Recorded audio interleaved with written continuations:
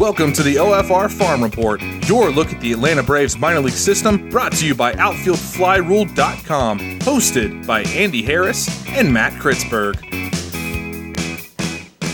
Hey everybody, welcome to the OFR Farm Report podcast. With me as always, my co-host, Matt Kritzberg. Hey Matt, how you doing? Doing pretty well. Been a little bit going on this offseason so far. We figure we'll just keep letting the transactions pile up until we can get like a 10-parter out of this. Yeah. So when we last broadcast, Matt, we were eagerly anticipating the Braves playoff run. And that did not transpire the way we would hoped. No.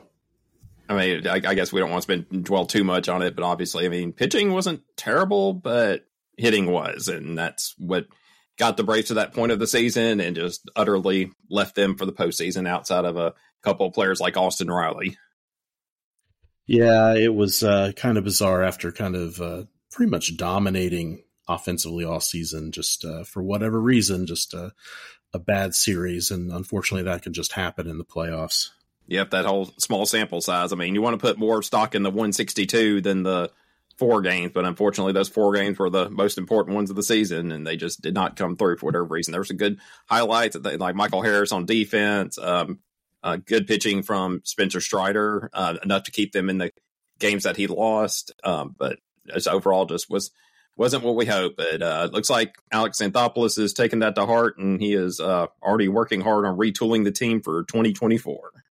Yeah, I have to say I've been fascinated by what's been transpiring so far. It is something that every single move kind of makes sense to me, but taken as a whole, I would not have guessed that this is where we would be on November 21st. So briefly just running down kind of the main things. First off, he jumped right ahead and even before free agency started, re-signed Pierce Johnson and Joe Jimenez back to the bullpen, which was, I think, a really good idea. Those two are potential high-leverage guys. They both pitched very well down the stretch.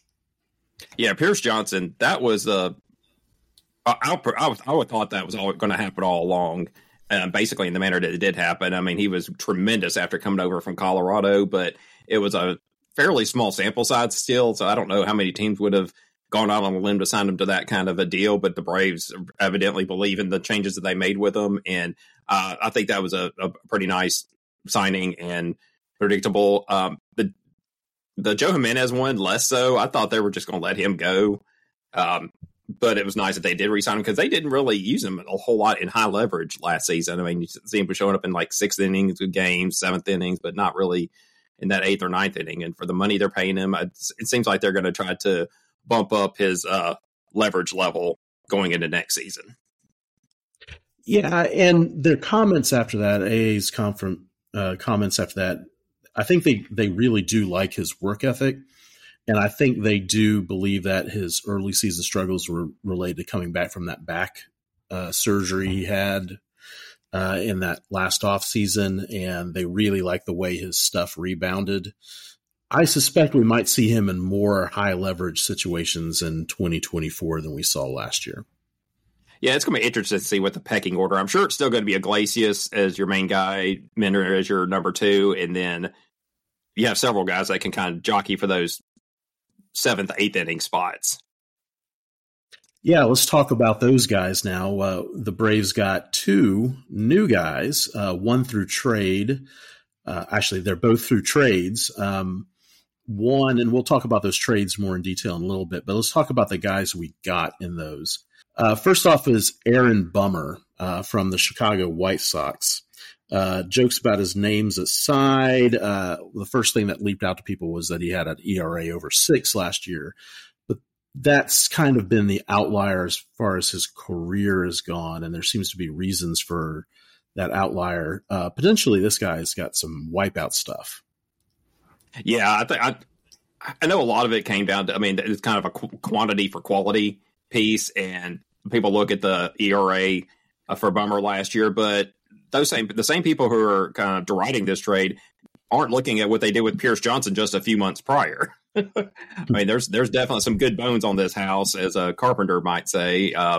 And frankly, the pieces that they're dealing away are going to be really missed all that much. I mean, we obviously wish Michael Soroka good luck in Chicago, and hopefully he can bring his career up while he's there.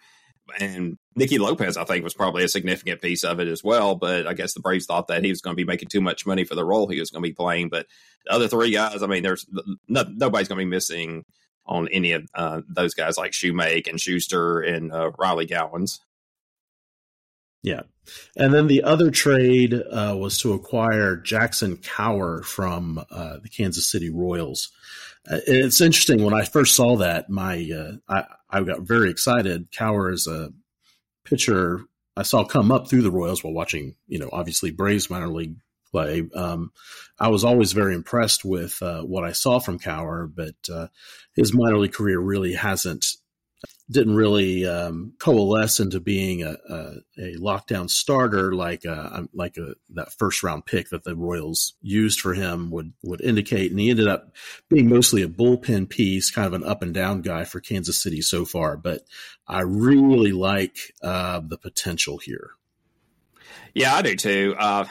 And it's kind of hard to deal with the trading away of Kyle Wright after what he's done for this team, but he wasn't going to pitch at all in 2024, and there's a non-zero chance he doesn't come back as the guy he once was, even when he comes back in 2025. I think the Royals are taking a chance on getting a nice rotation arm, but I mean, this is one that could work out well for both sides. I mean, the Braves are getting a guy who has got a 98 mile an hour fastball, an elite changeup.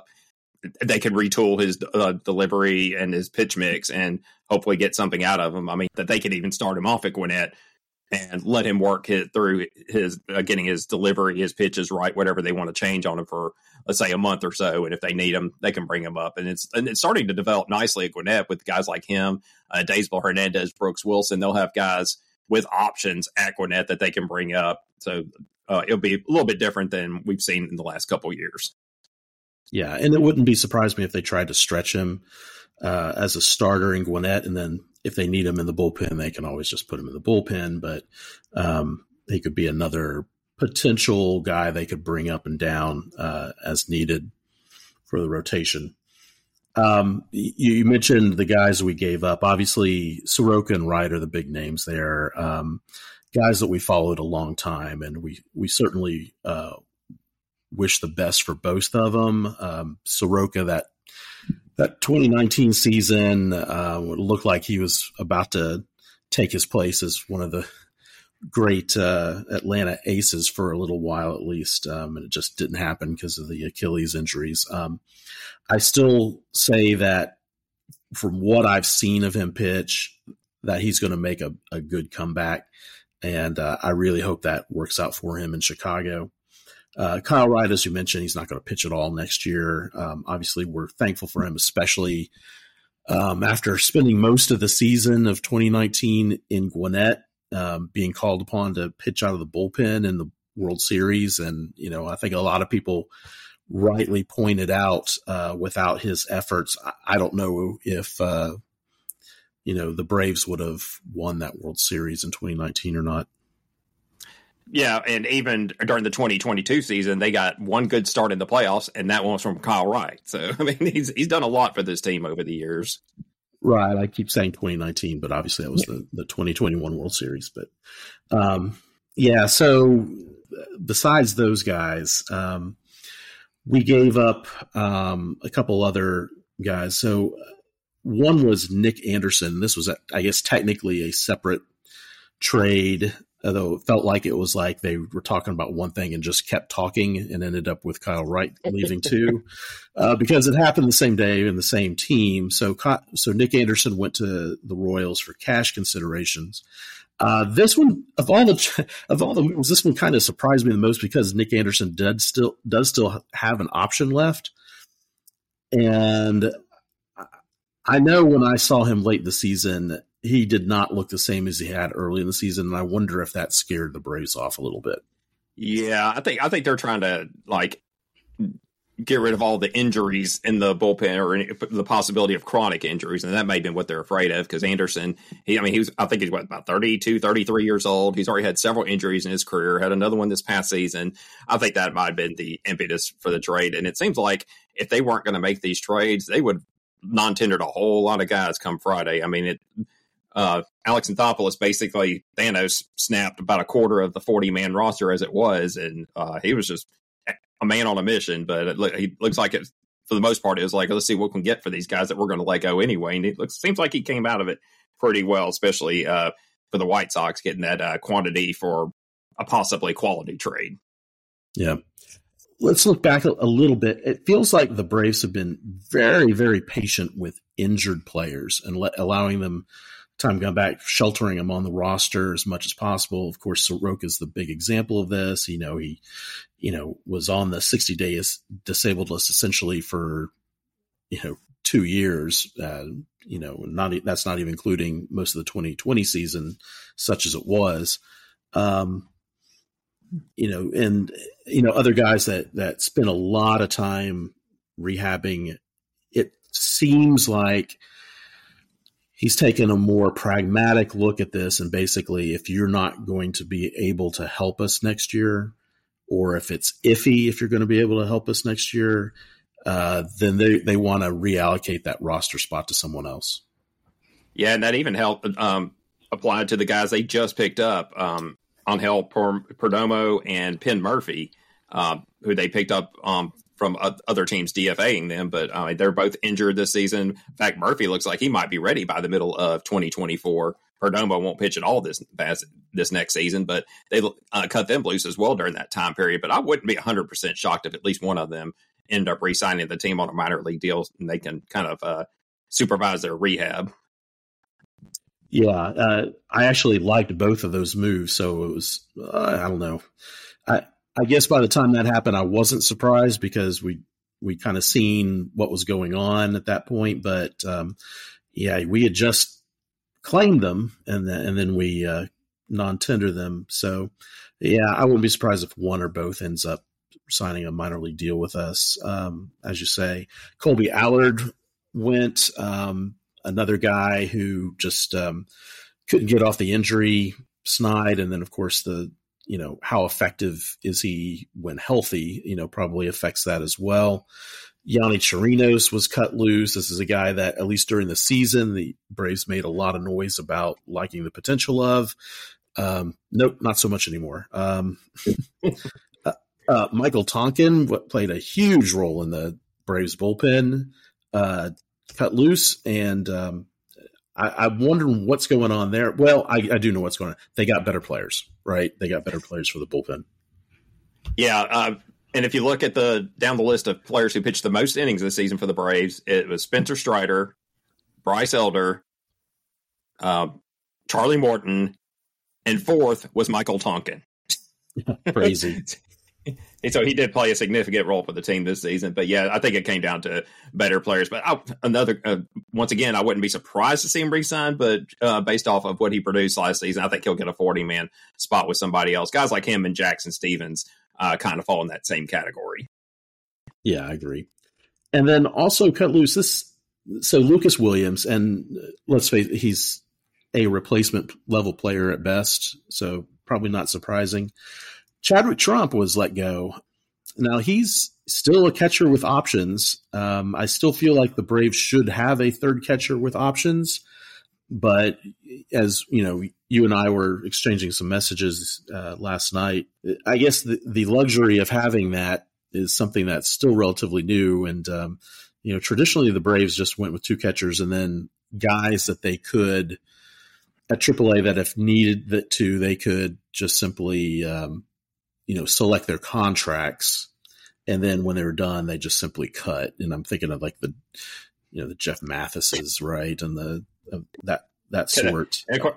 But the Kevin Smith era kind of scared them from that notion for a while. Yeah, I can't say any of the catchers from that era, those third catchers, any of them really made me happy for that depth. I at least with Chadwick Trump, you knew that he was pretty quality. And it actually made me think. I was wondering if maybe Trump and his agent requested to be cut, because looking around at the catching depth league wide, I got to think that Trump could find a backup job at the major league level somewhere. I would figure he's probably at least top half or mid range of second catchers in the league. I mean, I don't think he's going to have any trouble latching on somewhere. But I think that what made them feel like they could do that for him is Drake Baldwin will be at Gwinnett next season. He kind of rocketed his way up the system and even had a little cup of coffee at Gwinnett at the end of the season where he hit well. You've got Tyler Tolvay at Mississippi, who hasn't hit spectacularly, but I mean, he's proven to be a functional defender and could probably be using a pinch at the major league level at some point. So there's some depth there to where they can do that and kind of do Chadwick Trump a solid, and that probably also helps with future signings. Like, hey, look, we're able to do this for these kind of guys, so that's something that could pay off dividends in the future. Yeah, they also re-signed Ryan Castile to a minor league deal. He missed most of last season with an injury, but I know the Braves, think very highly of him. I don't know so much as a emergency catcher or not. He's usually kind of catches a little, plays first base a little bit, but that is a quote unquote veteran there as well. But it'll be interesting to see if they go with Baldwin and Tolvay as the main guys in Gwinnett. We've never really seen them go with two young guys. It's usually a young guy paired with a veteran, right? So I wouldn't be surprised if they signed or re-signed someone, even someone like Joe Hudson or somebody like that. Yeah, or Dominic Rolio they had there for a bit last season. Yeah, I think they'll get somebody of that ilk to pair off with at least Baldwin. I wouldn't be surprised to see Tolvay kind of repeat at least for a little bit at Mississippi, since he was injured for a chunk of last season. I don't think he even was active until maybe late May or early June, so he missed a chunk of the season anyway. But he did at least acquit himself fairly well in the Arizona Fall League. So I think that the made Braves kind of helped make them make the decision on Trump. That's like, hey, we can live without him. Yeah, the reports from the Arizona Fall League, especially defensively, were pretty good for Tolvay. So maybe that's part of the decision making there. So, and then the big piece yesterday, they signed a Ronaldo Lopez, who's was a Washington Nationals prospect, which is what I mostly remember him from. When I was liked him very much as a prospect, and he was traded to the White Sox in the Adam Eaton trade, along with Lucas Giolito, who was another big time Nationals prospect at the time. So they go over, and I guess say their careers in Chicago are mixed, but Lopez really kind of failed as a starter, but really came on the last couple of years as a high leverage reliever and did really well, and then got traded at the trade deadline to the Angels, ended up getting waived after the August deadline as the Angels fell out of contention, ended up in Cleveland and pitching pretty well. But the interesting thing is, afterwards, the Braves notified the beat writers that they were probably going to try to stretch him out to start in spring training. And I have to say that's very intriguing, just remembering kind of his stuff as a younger player, and maybe with the benefit of years, learning how to pitch more at the major league level. Very interesting idea with that. And of course the idea of, hey, if it doesn't work, it's a lot easier to take a starter and make him a reliever than it is to take a reliever and try to stretch him out and be a starter. Yeah, that's a possibility. Yeah, there's several things they can do with him. They can have him start. They could have him as a high leverage short reliever. They can throw him out there as a multi inning guy and throw once, twice through the order. There's a lot of different options there, but some people are thinking this is just maybe some noise. Maybe Alex Anthopoulos could be using it as leverage when he negotiates with starters. Like, hey, we would like to have you as a starter, but we don't need you as a starter, and maybe try to save a few bucks on negotiation tactics. But I mean, as of right now, like I said, it can't hurt.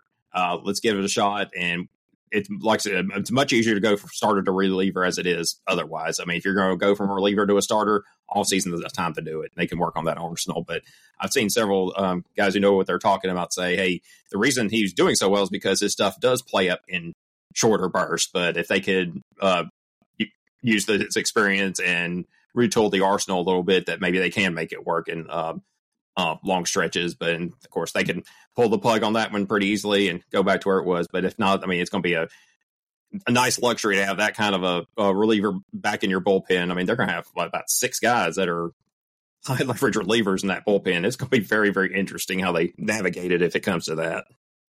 Yeah, it's the bullpen situation right now for Atlanta is just ridiculous right now. And it's good to see. I will say one thing that, more than anything else with Philadelphia, I was really jealous of their bullpen when we faced them in the playoffs, which is a weird situation because usually Philadelphia's bullpen is awful and we can kind of count on them to lose some games, and that just never happened.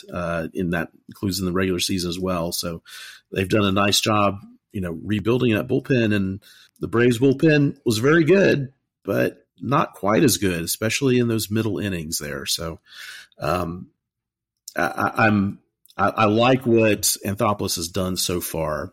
Lopez, it's kind of a weird thing to say, but he's almost kind of an upgrade over Kirby Yates, because what Kirby Yates did last season, he didn't give up many hits. He just walked a lot of guys. Lopez will walk a fair number of guys and doesn't give up any hits either, but it's much more manageable when you're walking 4.5 per 9 as opposed to Kirby Yates and walking his 6.5 guys per 9. Oh, yeah, that's a big difference. One you can live with, the other one you can't. Yeah. So after all those maneuvers, the Braves right now have 9 open spots on the 40-man roster. Just trying to figure out, kind of how to fill those spots is kind of interesting. Obviously, the Braves right now, they still need a left fielder unless they're actually serious about Vaughn Grissom taking that spot. Honestly, I don't think they are, but I think they have to say something so that every outfielder in free agency and every team that's looking to trade an outfielder don't just run up the price on the Braves. Yeah, there's still some, obviously, I don't think there's going to be more bullpen signings, but starting rotation, possibly shortstop, and definitely need to do something with left field or the main things they need to concentrate on at this point. Obviously, they can fill in some of those 40-man spots with bench players, but you could do that well down the line once teams start filling in their positions and there's fewer places for players to go. Right, and there were some jokes, and I may have made a joke as well about, well, now we have the opportunity to go get a whole bunch of guys in the Rule 5 draft, which would be hilarious. But as you pointed out to me before we started, at least Fangraphs' Eric Langerhans has, thanks to the Braves, could grab somebody in the Rule 5 draft. Yeah, what he was speculating was that the Braves could take shortstop Nasim Nunez from Miami in the Rule 5 draft. He's unprotected, but I mean, he's the 16th ranked Marlins prospect in a fairly decent system. He's a Georgia native. He's a middle infielder who's got some interesting tools. This sounds like the guy who was just traded to the White Sox recently in Nicky Lopez. He's got a hit tool of 40, a power tool of 20.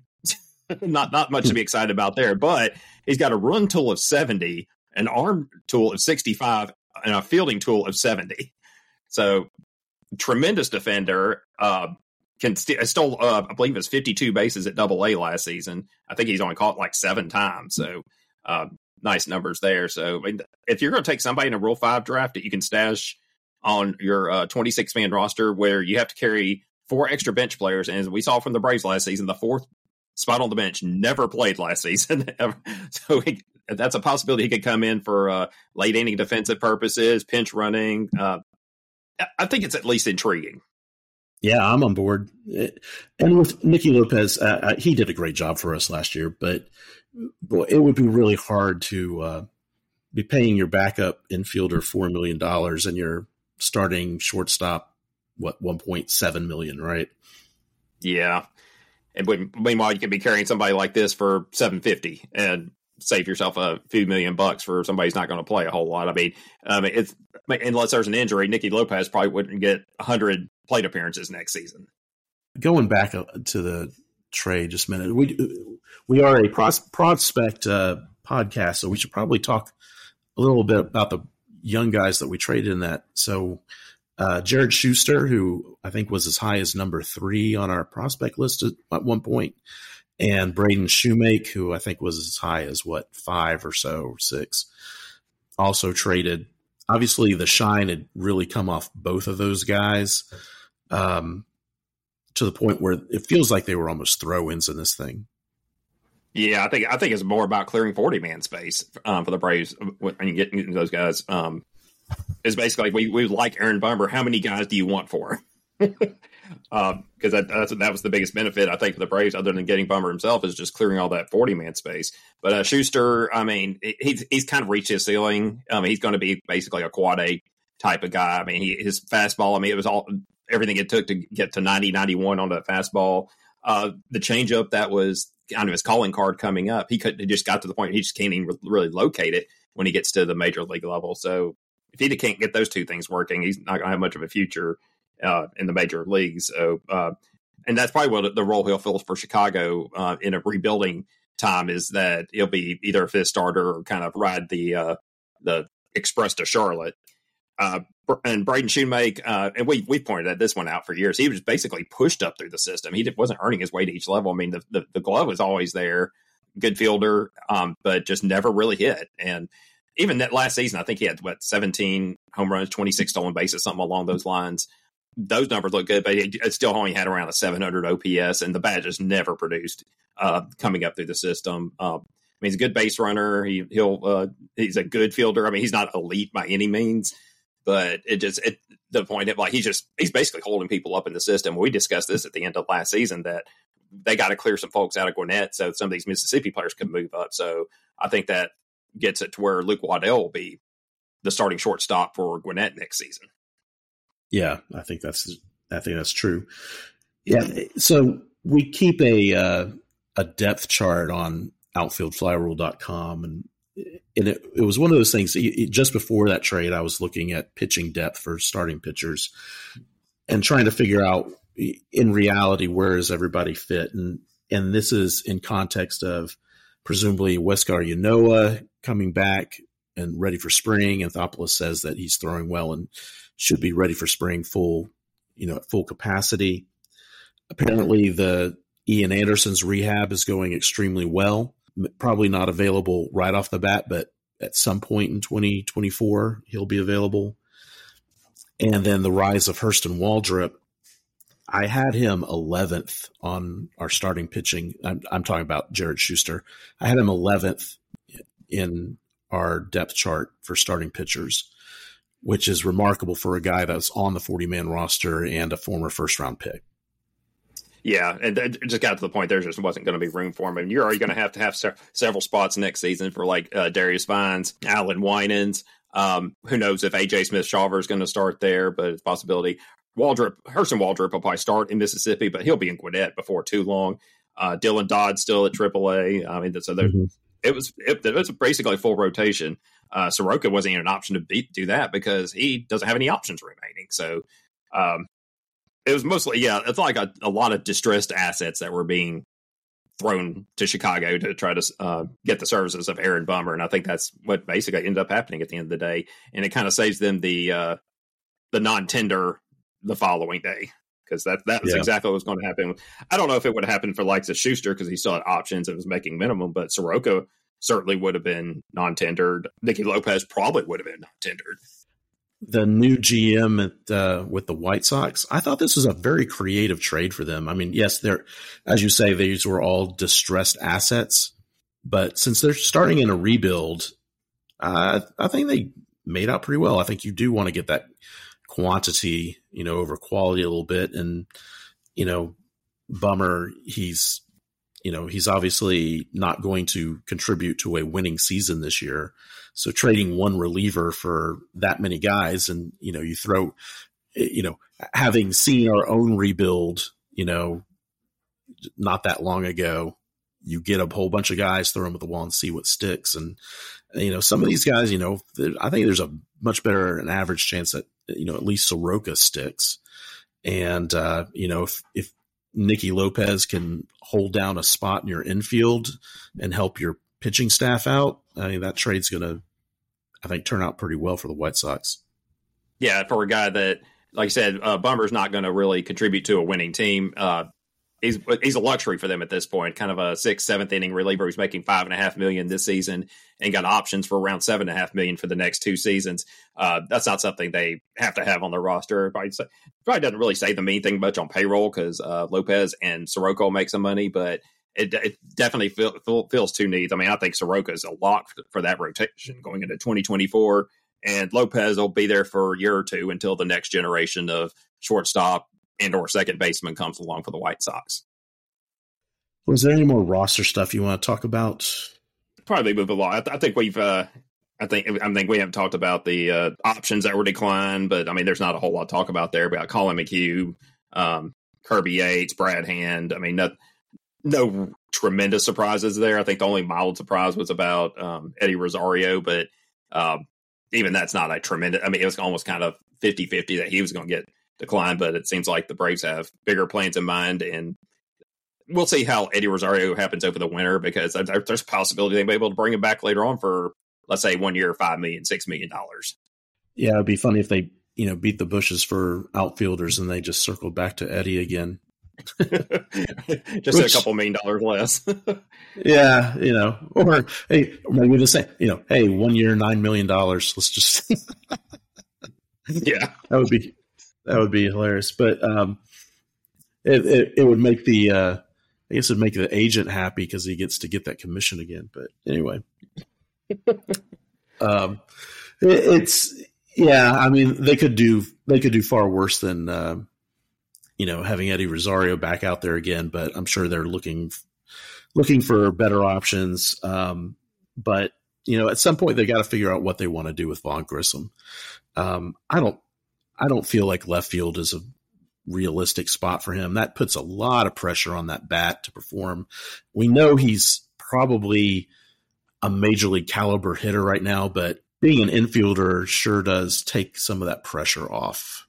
Yeah, because even if if he's hitting, I don't know, 240 or whatever, if he's playing plus defense, I mean, you can keep his bat in lineup. If he's hitting 240 playing left field, makes it a little more iffy, especially, I mean, he had a 900 OPS last season, but there wasn't a whole lot of power. It's mostly doubles and triples that were contributing to that slugging percentage. So, yeah, it would put more pressure on him. I just don't see it happening. But, I mean, I think the only thing you could really say is I doubt he starts Equinet next season. Now, whether that means he's starting in the outfield for the Braves or if he gets traded, I think it's going to be one of those 2 options. Yeah. I keep coming back to it. Feels like he's going to be part of a package, something either to address left field or for another starting pitcher. But yeah, and I know people say it's like, the Braves don't have anything to trade. There's a really thin farm system. There's pieces to trade, especially you put 2 or 3 of them together. And as a matter of fact, our new outfield fly rule prospect list, you can find some guys on said list that could be used in as trades. Excellent segue. High five. Well, it's a 49, 50, 51, 52, 53, 54, 55, 56, 57, 58, 59 automobile. It's a 60, 61, 62, 63, 64, 65, 66. All right. Yeah. So we have a new prospect list out.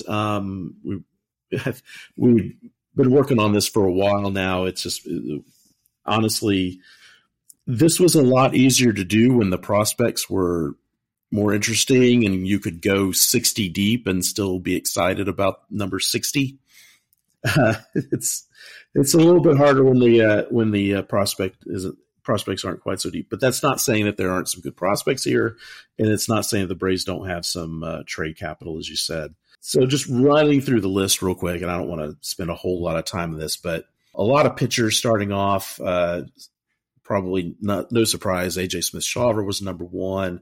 Hurston Waldrop, number 2, and Matt, I could have flip-flopped these very easily. They're almost like 1A, 1B here. Yeah, I think that's the case too. I think what probably puts AJ at the top of the list is the fact that he's very close and got some major league time in last season, and he acquitted himself well in that brief major league time. So I think that's what maybe the kind of the tiebreaker to give him that number one spot. But I think in a system that's reasonably thin, that these are the two. They're not going to use the word untradeable, but they're as untradeable as you can get. There's probably a 99% chance neither one of these guys is going anywhere. Yeah, if they do trade him, it would be for a major piece with team control, right? I know I like to dream about Juan Soto as an Atlanta Brave, but I don't think either one of them would even go in a package for Soto just because Soto only has 1 year of control left. Yeah, exactly. That's something you could possibly justify. One of the pitchers that come in on the next tier, plus Vaughn Grissom if it came to that. But yeah, the Smith, Shawver, and Waldrop, they're not going for that. They're going for a guy. Let's say I'm not going to use. I don't have any particular names in mind, but let's say a starting pitcher that's got say 3 years of control. That's the kind of guy that would be in mind for that. Right. All right. So the next four guys again are all pitchers. Owen Murphy was our number one on our last list that we put out, I guess, last February. And I had some questions on Facebook about Murphy. Apparently, someone is saying, "Hey, he's sitting 88 miles per hour now." That's not true. I don't know where that's going around now. Has he had a velo dip? Yes, he sits usually around between 91 and 92. He still can bring it up to 94 and stuff. It's possible he could pitch faster than that, but he was a 19-year-old pitching last year and trying to navigate through 6+ innings a start. I suspect this was mostly about him trying to figure out how to manage his pitch count. Yeah, I wouldn't be surprised if the brass had him kind of dial back the velocity slightly to maybe have better command of his pitches, try to extend his outings along those lines. I wouldn't say there's any urgency there or any red flags coming up. Yeah, let me put it this way. I saw him pitch live in July, and he had a no-hitter, I think, going into the sixth inning. And then in the sixth inning, he gave up a walk and then kind of a bloop hit and then another walk to load the bases. So he had the bases loaded and nobody out. And you could just feel something bad about to happen. And, 2 pitches later, he gives up a grand slam. And it's very clearly he's mad at himself. The next pitches from Murphy after that were well into the mid-90s. And he struck out the side. And he struck out the side and just blew everybody away and then just stalked off the mound, right? And that was the end of the day for him. And after seeing that, I'm like, you know what? I'm not worried about his velo, right? He's trying to figure out how to pitch.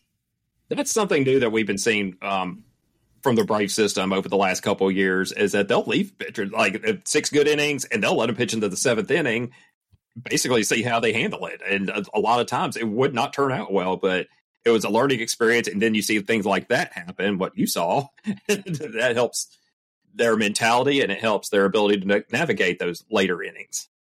Yeah, failure in the minor leagues is not necessarily the worst thing that can happen, especially to very young players. You learn more from your mistakes than from your successes. I think that's why they kept pushing Waldrop up the ladder, right? They were trying to find out the where he would start failing. and they're still waiting. Kind of, yeah.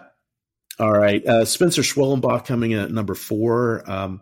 I got a feeling he's going to start in Mississippi next year. I don't. Yeah, that's my feeling. If he doesn't get traded, I have a feeling if there is a big trade and they're not going to touch those first 2 guys in Smith, Shawver, and Waldrop, I think Schwellenbach might be a guy that is a significant part of a trade. Yeah, maybe.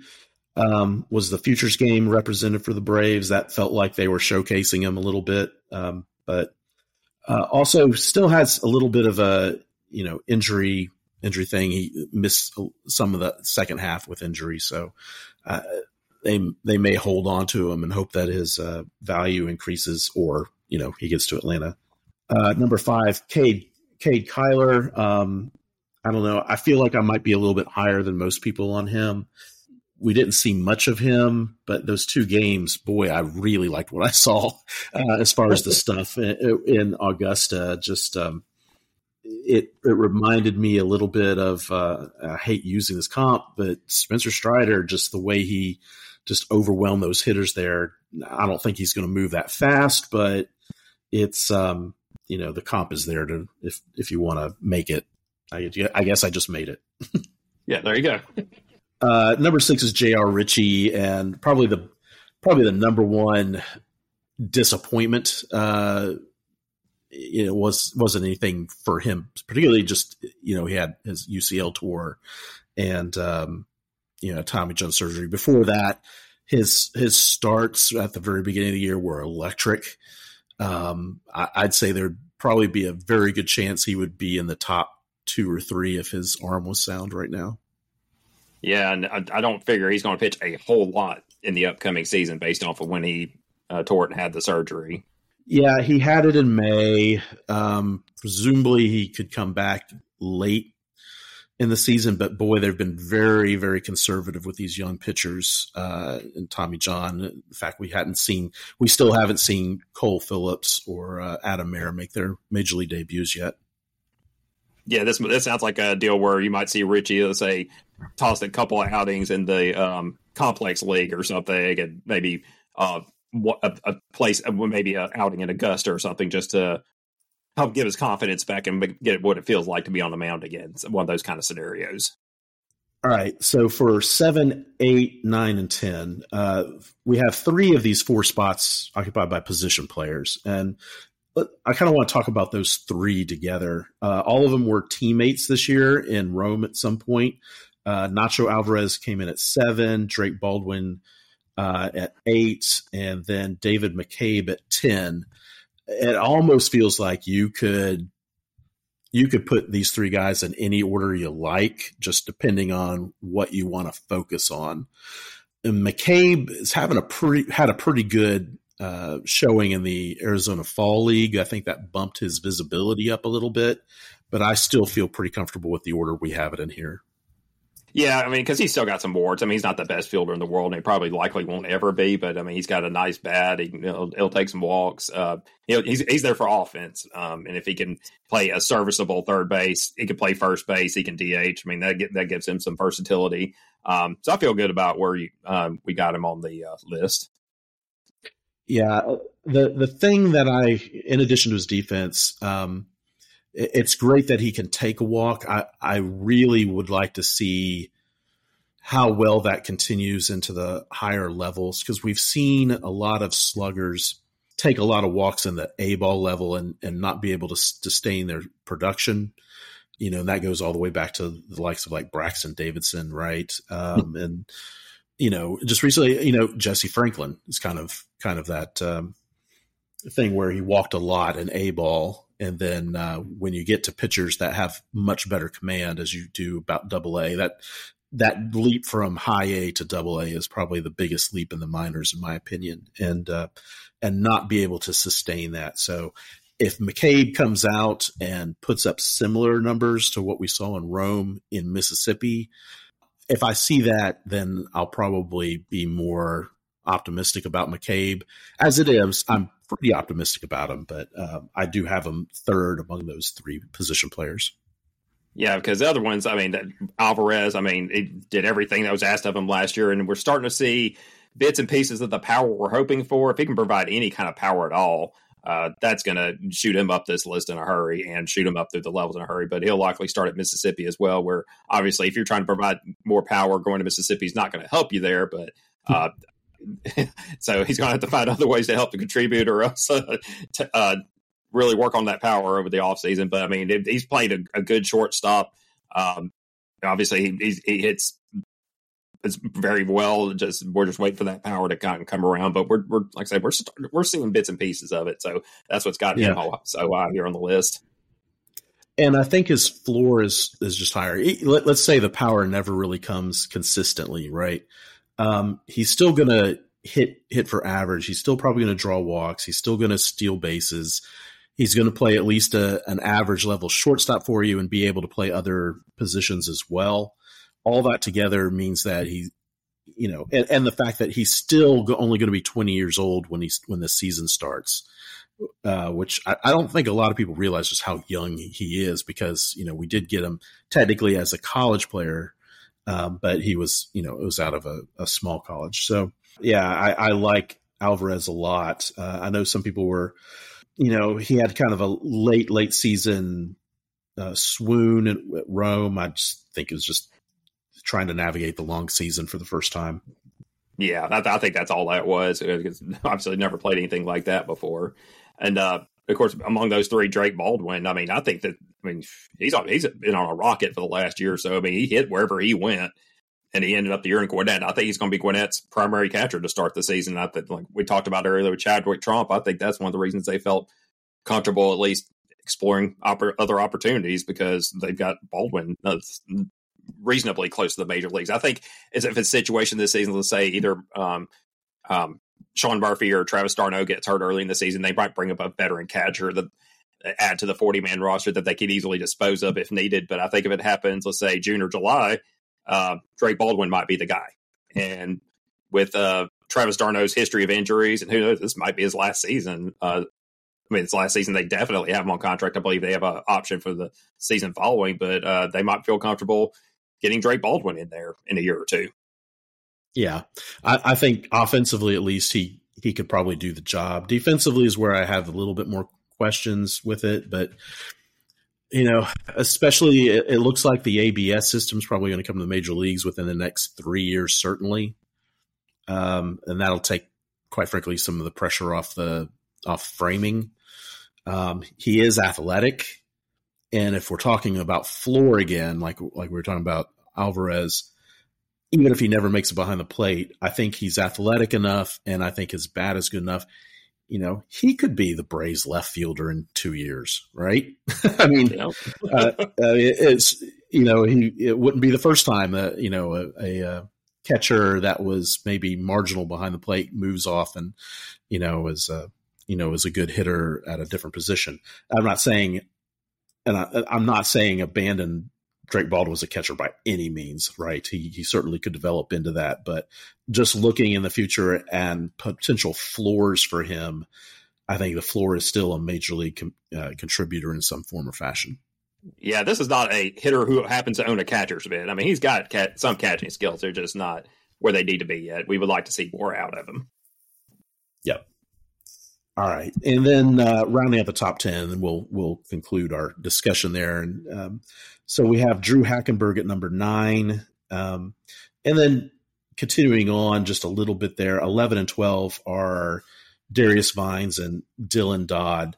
So these three pitchers have something in common, and that is they don't have they don't light up the radar gun, right? Yeah. Now Hackenberg is obviously a lot younger. Just in the recent draft, he'll be 22 at the start of the season.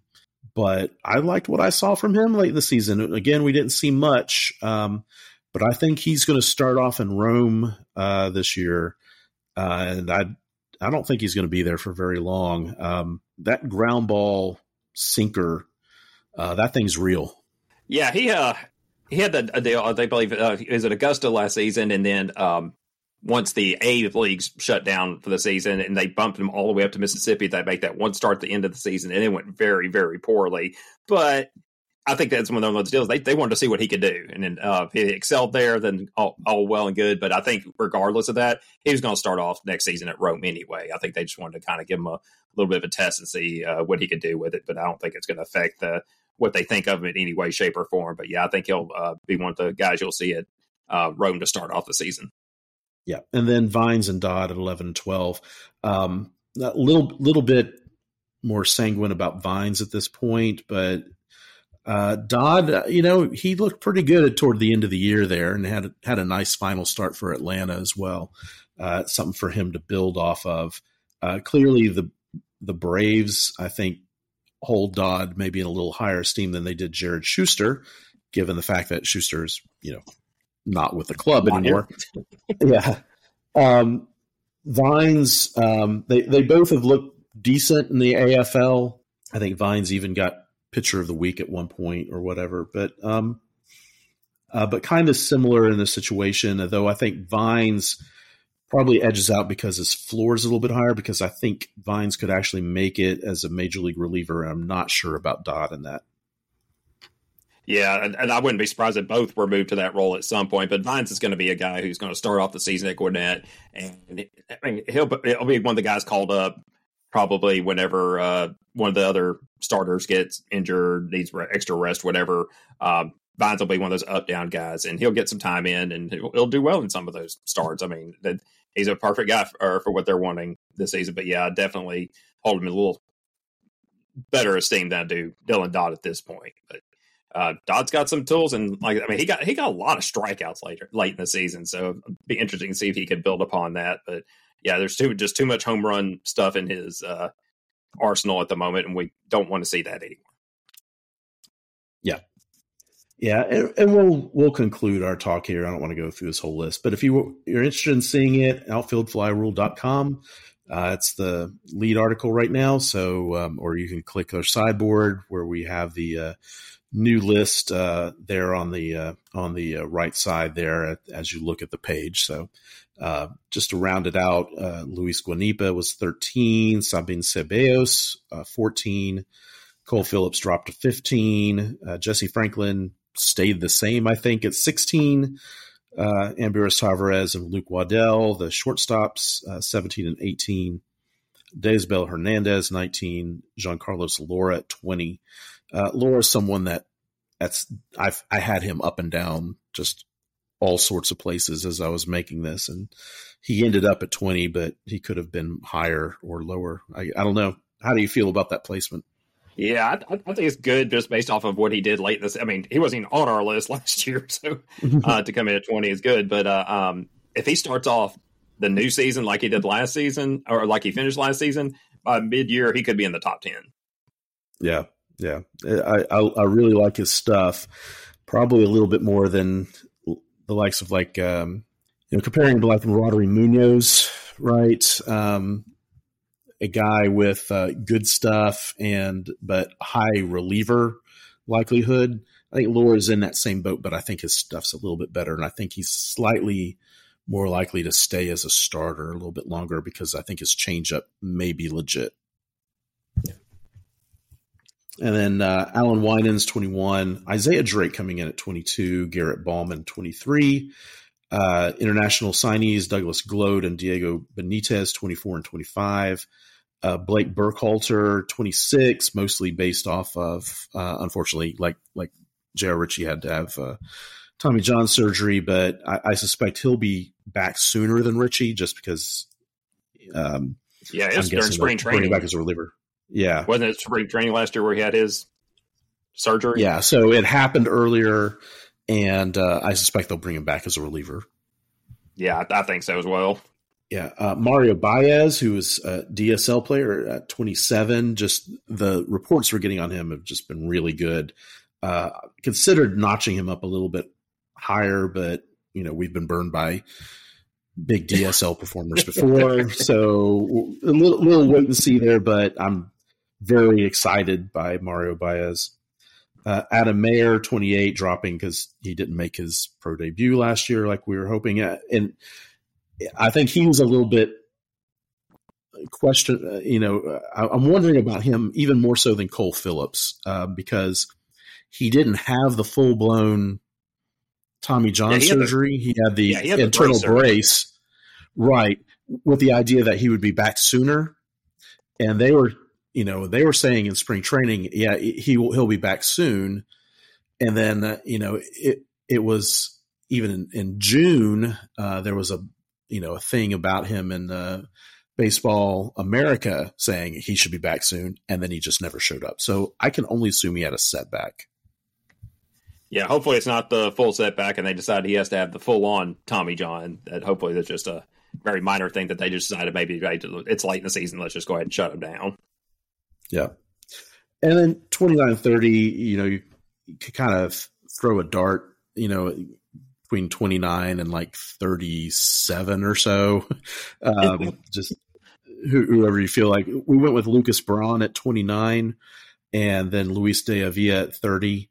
But there was a whole bunch of guys after that could have crept in there as well. But Lucas Braun, just the performance was really good. And just the fact that even as a senior sign, quote unquote, it was obviously had a little bit more buzz about him coming out of college, and just how composed he appeared.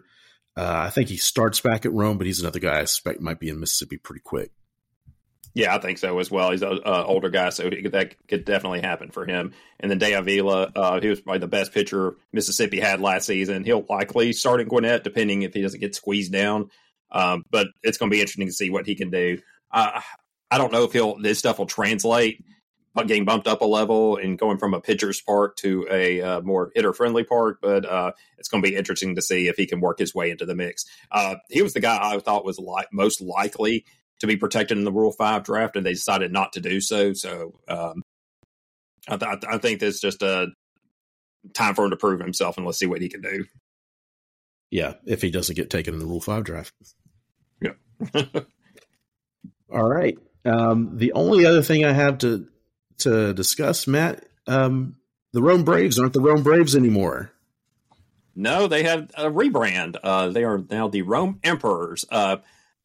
I'd heard about the name a while back, but I was not expecting the penguin portion of it. And I think that actually adds a layer of awesomeness to it. I would go say this. The Rome Emperor's name I don't really like it. Honestly, it's seemed like kind of a gimme, but making the mascot an emperor penguin was brilliant. I was expecting to be like a Little Caesars type mascot or something like that. Yeah, exactly. And the graphic design on the penguin is I love it. I love the little smirk he has. They got two versions of him, one with the bat and one with a wing outstretched like he's addressing the Senate or something like that. Oh my God, it's amazing. Like everybody I've talked to is like, oh, they changed the Rome Emperors, and they're like, oh, here's the mascot. Oh my God, that's great, right? It's my hat came today. I of course ordered a ball cap immediately, so I don't have it on right now because I got headphones on, but I had it on a little bit earlier. Yeah, I'm going to have to get me some merch as well. And I only hope that it goes as well, because I'm assuming Mississippi's going to get a rebrand within the next year or two, seeing as they're the only non-Atlanta Braves team at this point. So I hope that it's as successful as the Rome Emperors was. But like I said, I thought I was fearing it for a while. When I first heard a couple of months ago that's what it was going to be, I was like, ugh. But it was definitely surprising. I was kind of I went from iffy to, oh yeah, that's pretty good. Yeah, the penguin I like it. It's outside the box, and they just knocked it out of the park with the actual graphic design of it. So I like all the alt uniform stuff. The merches look great. So congratulations to the Rome Emperors Ball Club. I think you're going to have a very successful rebrand there. Yeah, I think it's going to go well. So just let's pray that Mississippi gets a successful one as well whenever the time comes. You have any thoughts on it? No, I just hope it's not. I mean, I don't mind goofy. I mean, because it's all about moving merchandise and making these teams more viable. There's only so much merchandise you can move that says Braves, because I mean, people okay, say Atlanta Braves or whatever, but you put a nice character like the penguin with it, and yeah, that definitely bumps it up a notch, and that makes the teams more viable to stay in business, and that's at the end of the day is what it's all about. Works for them, it works for us, but now the Braves are selling off the teams that they used to own and put it in the hands of professionals and professional marketers. This kind of stuff you're going to get, and for the most part, it's working out pretty well thus far. Yep. I will say that on the occasions where I've worn my Mississippi Braves cap out, 3 times I've had somebody ask me if I was from Milwaukee. Okay, then. Were those people under the age of 150? They were older gentlemen. Yeah, usually. All right. So I think we'll go ahead and wrap it up then, Matt, unless you have anything else. No. Well, I know it's been a while, and I was glad to get back in the swing of things. I didn't realize we would have this much to talk about in late November. But who knows? Depending on what happens, we might get another shot at you here before the end of the year. Well, you never know. Copy sign someone at the Thanksgiving table, right? So I don't think AA will do that, but you never know. Yeah, so we'll probably be back with you at some point before Christmas, probably shortly after the winter meetings, right? Usually something breaks there. At the very least, the Rule 5 draft would have happened. There's a lot of open spots in the Braves organization. I suspect they'll be pretty busy, especially in the minor league portion of the Rule 5 draft. Yeah, because when they announced a few weeks, and I mean, a lot of it's routine anyway, when they announced the minor leaguers are declaring free agency. I think basically most of the Gwinnett roster declared free agency. You had some spots open in Mississippi. So, yeah, there's a lot of spots going to be filled, especially when players see what kind of opportunities could lie for them at the major league level if they come in. Yeah. Let's see. Looking at the Gwinnett roster right now. 3, 4, 5, 6, 7, 8, 9. There's 9 players on the Gwinnett Stripers roster right now, which is hilarious. Yeah, and of course, as you pointed out the other day when we were talking, like the Major League 40-man roster could not field a legitimate 26-man team at this point. No, they don't have enough position players right now. So, so there's going to be a lot of moves, a lot of signings, maybe a trade or two. And not just for the glamour positions of left field and starting pitcher in Atlanta, but there's a lot of depth that needs to be brought in at some point. I do think it's exciting. We talked, in some of our previous podcasts about it's time for Mississippi's, crop to get up to Gwinnett, and they've certainly made room for that if that's the direction they want to go. Yeah, because, I mean, you can already see the dots connecting where the Mississippi players can move up to Gwinnett. You're going to see the likes of David McCabe, Nacho Alvarez, and others coming up from Rome to Mississippi, and you're going to see some natural progression in the organization without some of these guys kind of just acting as roadblocks. Yep. All right. With that, we will talk to you again for all of our American listeners, which is most of you, of course. Have a terrific Thanksgiving. And for those of you, just have a good day anyway. Yes. Everybody else, have a good Wednesday.